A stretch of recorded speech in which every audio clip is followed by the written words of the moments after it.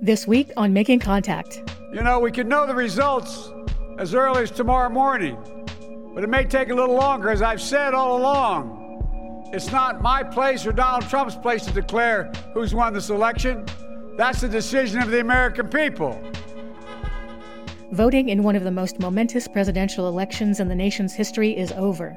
The morning after polls closed, nearly 136 million ballots had been counted. But as had been reported for weeks ahead of the election, there's no clear winner, and the tally of absentee ballots continues. In this program, we'll go to Arizona, Florida, and Oregon to hear from voters there, and later in the program, we'll hear about election power grabs and some of the legal fights that have been taking place to protect the rights of voters. This is Election 2020, More Than a Vote, on Making Contact. I'm Monica Lopez. The race for president is tight in battleground states, but in Arizona, many voters are celebrating the historic win. Reporter Maritza Felix has more on the mood in the state. In Arizona on voting day Tuesday, the early mood was celebratory. I feel confident. We're the Maverick state. To be brief, John McCain was the one that paved the way for many of us. That's Chef Silvana Salida Esparza, an activist and restaurant owner in Phoenix.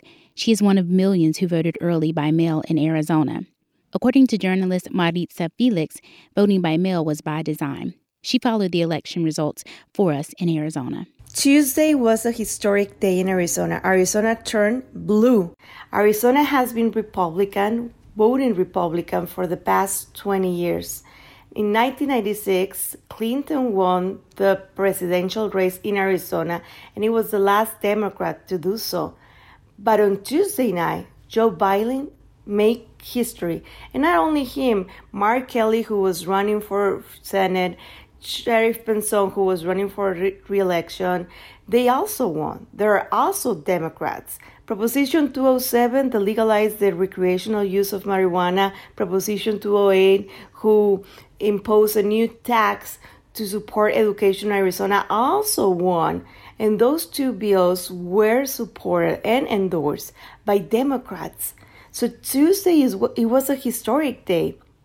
The next day, Wednesday, everybody was still wondering, is this possible?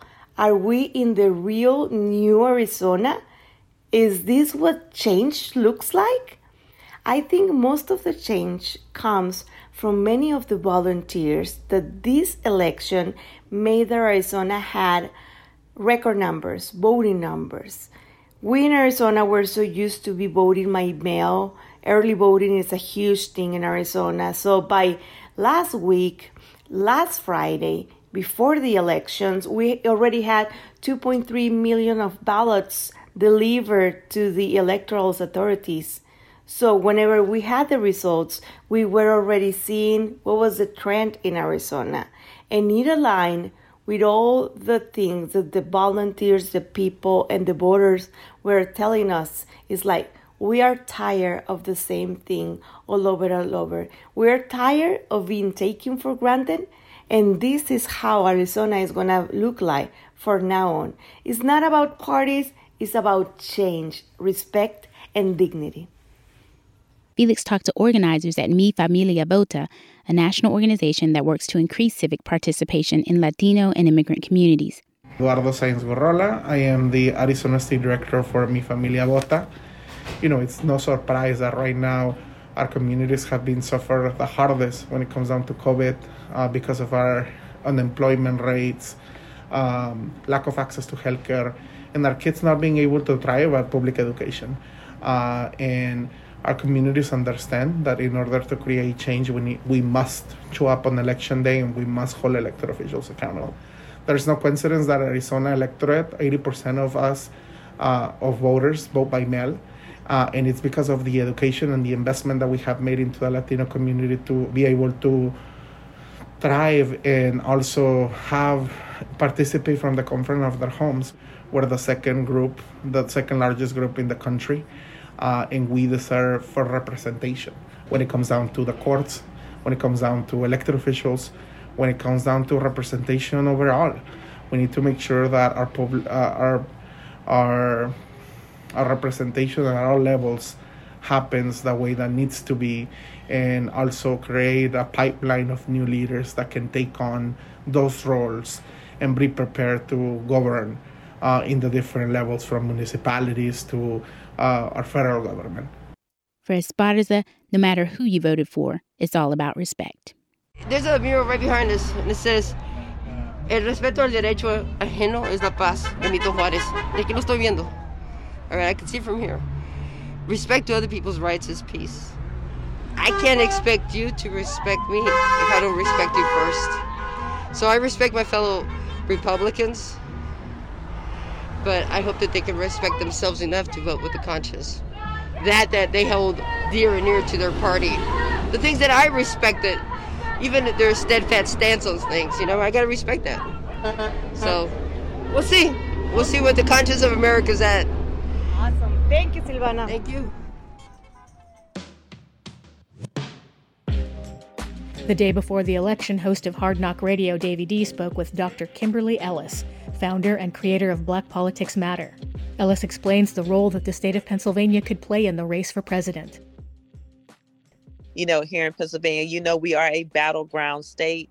That Pennsylvania, we as in the Democrats who are voting for Hillary Clinton and against Donald Trump, lost that battle by 44,000 votes in 2016. And so we've been trying to make sure that we don't repeat that error. And it's been a major battle. Everybody knows that so goes Pennsylvania, so goes the United States of America. Everybody's saying, so goes the country. For this race, Donald Trump and Joe Biden, they are ending their races here, basically. Both the city of Pittsburgh and the city of Philadelphia are densely packed populations, and they are bastions of liberal politics. So you can pretty much count that they are anti-Trump, largely in Pittsburgh and Philadelphia. But when you get outside of those cities and you go to the wider counties, it's a mix, and you definitely step into Trump country. So it's interesting because of those types of politics. So what's been happening lately, I think what made the most national news is the so-called Trump caravan welcome of the Biden bus in Austin, Texas. And people will say, they were just giving him a Trump welcome. The vehicle surrounded the bus and quote unquote escorted them down the highway. But it definitely was meant to terrorize. It's definitely meant to intimidate. And the Biden-Harris events that were supposed to occur in Austin, Texas that evening were canceled. All right. So if it was just a friendly welcome, right, which we already know was not, it's not a friendly welcome, then you wouldn't have to have safety concerns. You wouldn't have to be concerned about, intimidation. This is voter suppression. See, so here's the thing. The voter suppression tactics have not worked largely. I got to give it to the Democrats and their organizing. I got to give it to the Biden-Harris team, because the way that they pushed early voting was brilliant. The way that they made sure that at least Democrat-run states and any Democratic officials, that were on the ground, they made sure to open up and literally democratize the Democratic spaces. So more ballot boxes were open. One state where both presidential candidates campaigned heavily in the days before the election was Florida. Reporter Veronica Zaragovia joined me from Miami. Well, Monica, I'm going to start off here in Miami-Dade County, which is the most populous in the state of Florida, and it went to President Trump. And he drastically improved his support in Miami-Dade County by some 200,000 votes in this election as compared to the last one. And actually, former Vice President Joe Biden didn't show a growth for Democratic support in the county.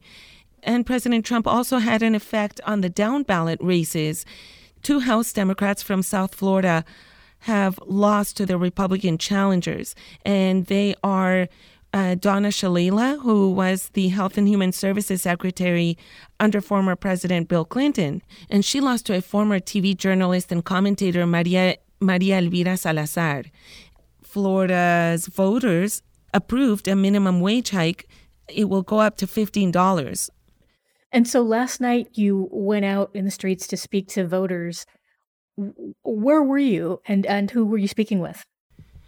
So I went to two places in Miami-Dade County, and one of them is in a city called Hialeah, which is a very, it's traditionally a Republican stronghold because the population is largely Cuban-American. We're here to support our president, and we need, I have a small business, and he supports the business. He's a businessman, and I'm pretty sure he will our command was really good before the pandemic, and I think he will kind of come out again.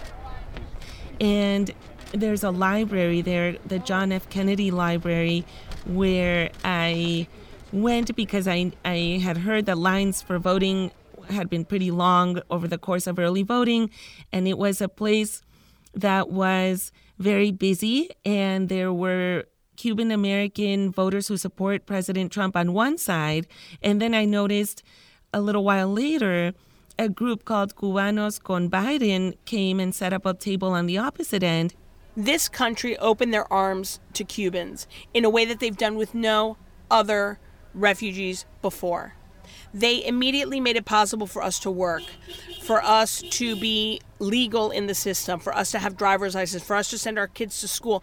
My mother came without her parents, and they sent them through the Catholic Church with a government program that my grandparents knew her kids would be taken care of until they could be reunited. They gave us health care. They gave us tuition and grants to go to school, to go to university. And when people talk about how well, quote unquote, Cubans have done in this country, it is because we were accepted with open arms, because we were given every opportunity. That makes me immediately responsible to anybody else knocking on our door, because my parents wouldn't have made it if our country hadn't welcomed us this way. The speed at which Cuban Trump supporters want to close the door speaks to the nationalism, the racism that they learned in Cuba. And it speaks to what they learned under dictatorship. So, for the first time, Latinos are the largest ethnic minority group, voting group in the country. 32 million were eligible to vote in this election. Now, as we know, that many people with so many different origins are bound to have diverse viewpoints. How does that diversity play out in Florida? The Latino vote here in South Florida and in Florida generally is quite different than that in many other states in the country. Trump won the majority of the Cuban-American vote, which is not surprising. What was different this year, based on people I spoke to, is that it varied very much on age. And so the older Cuban-American voters, many of whom have been here since the 60s, they are staunch Republicans and don't want any warming of relations with Cuba. President Trump reversed former President Barack Obama's policy of engagement with Cuba, and so that has done very well. I heard a lot in advertisements the terms, socialista and comunista when opponents of Joe Biden were portraying him as maybe someone who could resemble the leaders of countries that they left and that they are very much opposed to. Venezuelan Americans also shifted towards Trump. He didn't do as well with Puerto Rican voters. A lot of them live in Central Florida, in the Orlando area. There's certainly the issue that Democrats didn't do a lot of door knocking this election because of the pandemic, but the Republican Party has done a lot more of the get out the vote in person, and analysts say that really helped Trump out.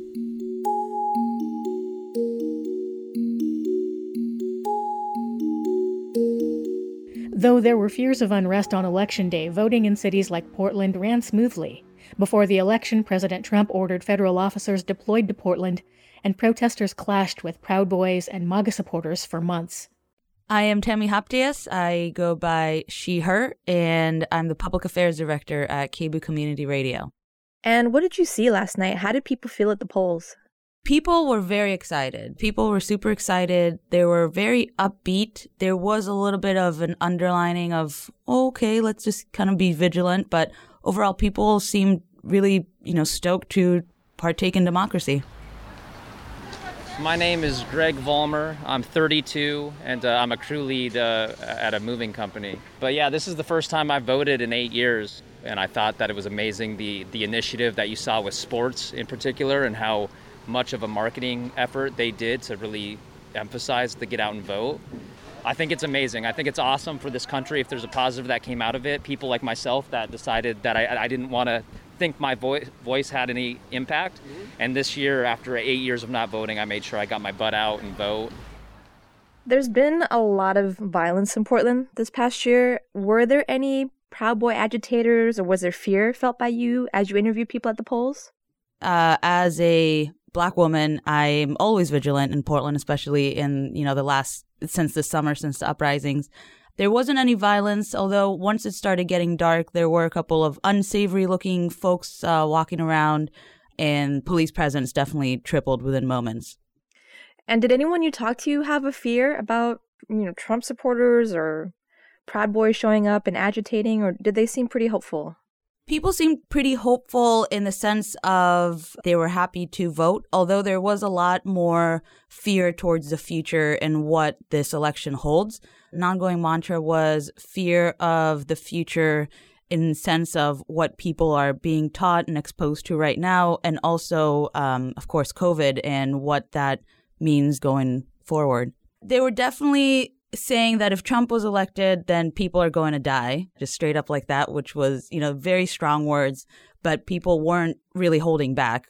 And they were just hoping that Biden would have a better plan than what Trump is doing right now, which, as we can see, it's kind of when you start with nothing, it's only going up. Unfortunately, he's left him a lot of wiggle room to do a better job at a COVID response.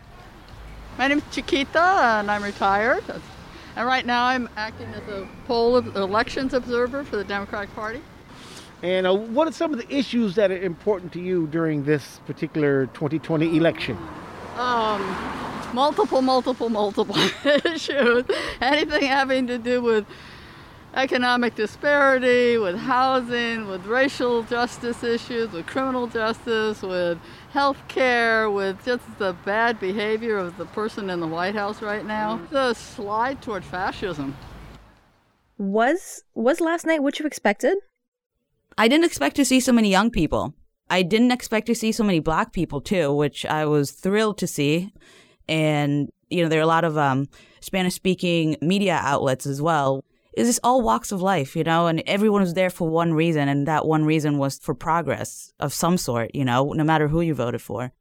I was expecting it to be more scary. It reminded me of going to the polls with my grandmother when I was younger. Just remind me of America, like all walks of life. A lot of people saying just exercising my civic duty. My name is Kylie Wegner. I'm 27 years old, and I'm a professional circus performer. Today, I'm out here with Cirque du Vote, which is a national kind of effort to get people to the polls and practicing their part in democracy. I think that there's no one issue that we can really single out right now, but I think that getting people out there and hearing the true voice of the people is what's important right now. That was Tammy Habtees from KBOO Community Radio reporting from Portland, Oregon. Although some states began counting mail-in ballots early, some key battleground states like Pennsylvania will take a few days to tally results, and some organizers warned that given Trump's tweets and comments, he would try to subvert the election in some way. This is a major fraud in our nation. We want the law to be used in a proper manner. So we'll be going to the U.S. Supreme Court. We want all voting to stop. We don't want them to find any ballots at 4 o'clock in the morning and add them to the list. What does this mean? A few observers caution that Trump could attempt to orchestrate an undemocratic seizure of power through key institutions like the High Court. Making Contact producer Salima Hamarani spoke with organizer Joshua Kahn Russell, who's been preparing for this possibility. And I'm an organizer with an effort called Choose Democracy.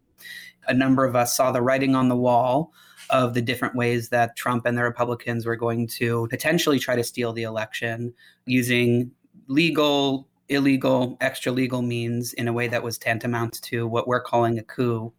And we decided that starting in August, we were going to start to seed a strategy framework that was based on what we've learned from coups from the last maybe 70, 80 years all around the world. And we go deep into case studies, everything from Thailand in 1992 to Argentina in 1987 to, France in 1961. In 1920 in Germany, there was, in this case, it was a military coup. There was this right-wing leader named Wolfgang Kopp. He got a number of different institutions in society on his side. He went into the Capitol building, and all the government workers immediately went on strike. And there was no one who could even type up his declaration. The newspapers wouldn't print it. And through instituting a general strike, the coup was defeated in 4 days.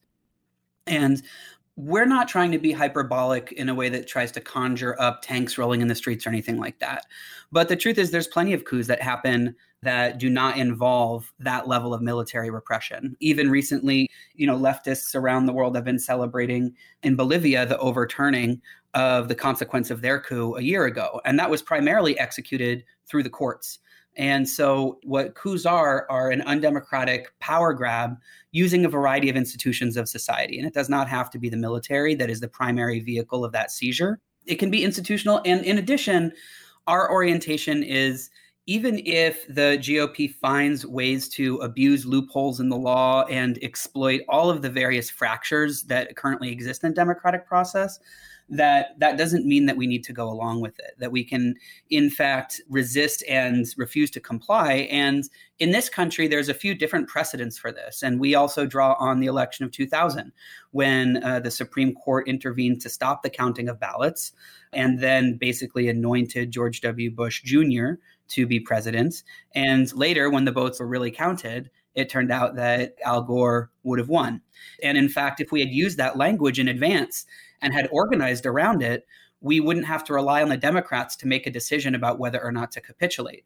Because the truth is that coup plotters want us to believe that we don't have agency, and we do. And as we've been popularizing this framework, we've also been very cautious to tell people we're not just going to declare it a coup if we don't like the results.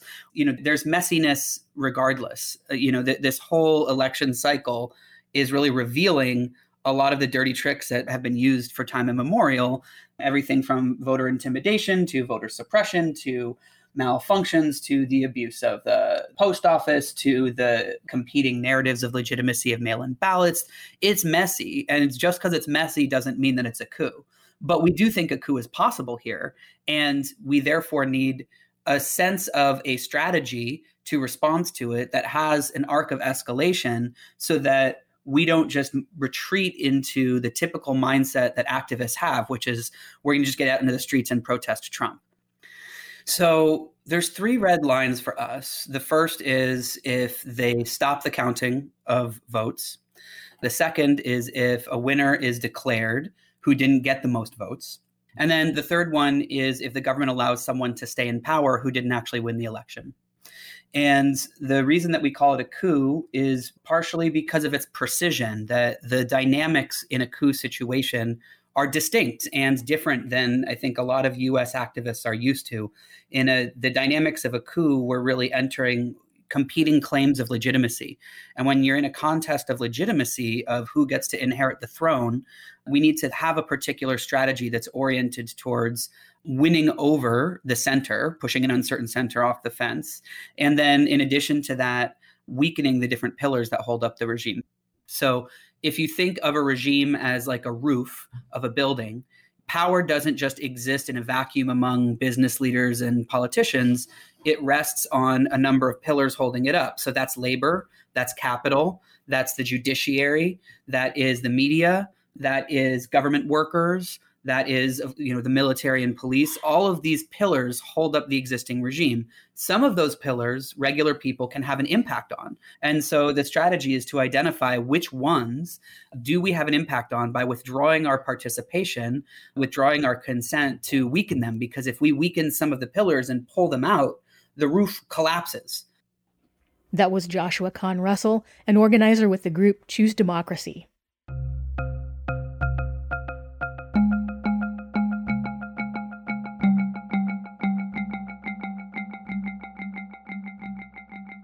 The Lawyers Committee for Civil Rights Under Law has been working to protect voting rights throughout this election cycle.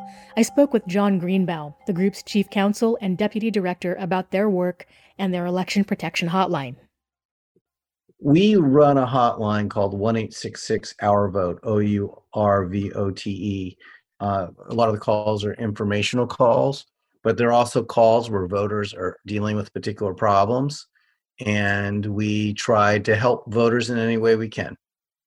And what kinds of calls has the hotline received since the voting process began? Back in September, some people were getting calls discouraging them from voting by mail by saying that the information that they shared with election officials is accessible to credit collectors and other people, and so that they shouldn't vote by mail. And we found out who the source was of these robocalls, and we actually sued them and got a temporary restraining order from a federal judge that, among other things, forbids these two operators from making more robocalls. And so what state were they in? Where did you receive the phone call from? Well, they were making these phone calls actually in several states: Michigan, Ohio, New York, Illinois, are some of the states in which they made these phone calls. And they're currently under criminal investigation in Michigan and Ohio. Are they part of a larger group that was doing similar things?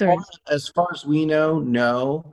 But they have pulled other types of shenanigans in the past. We don't have any evidence one way or another as to whether they were part of a larger effort. So I understand that your organization also filed some emergency litigation in Texas. Is that something that you can talk about? Actually, we didn't file. We came in on the defendant's side in that case. I mean, there was a case in Texas where a couple of Republican candidates for office challenged the use of drive-in voting that Harris County, where Houston is, had been doing. You're able to drive up into a large tent. You would check in like you would at a normal polling place. In Texas, you have to show ID. You do that. You give them your name, you show ID. You'd be given a ballot, and you'd be able to vote. And you could do all that without leaving your car. And so there are about 125,000 people in Texas that voted that way, in Harris County, Texas, that voted that way. And then you had these candidates bring a lawsuit saying that violated the United States Constitution. And what the plaintiffs wanted in that case was to get those ballots discarded. Our side won. We do expect that there's going to be an appeal. That was John Greenbaum from the Lawyers Committee for Civil Rights Under Law. And that'll do it for this special edition of Making Contact, Election 2020, More Than a Vote. This show was produced by Sonia Green, Monica Lopez, Salima Hamarani, and Anita Johnson. Field producers Freeman X, Tammy Habtees, Veronica Saragovia, Maritza Felix, and Davy D. Our distribution director is Lisa Rudman, web update Sabine Blazin, production assistant Emily Rose Thorne, and I'm Monica Lopez. Thanks for listening to Making Contact.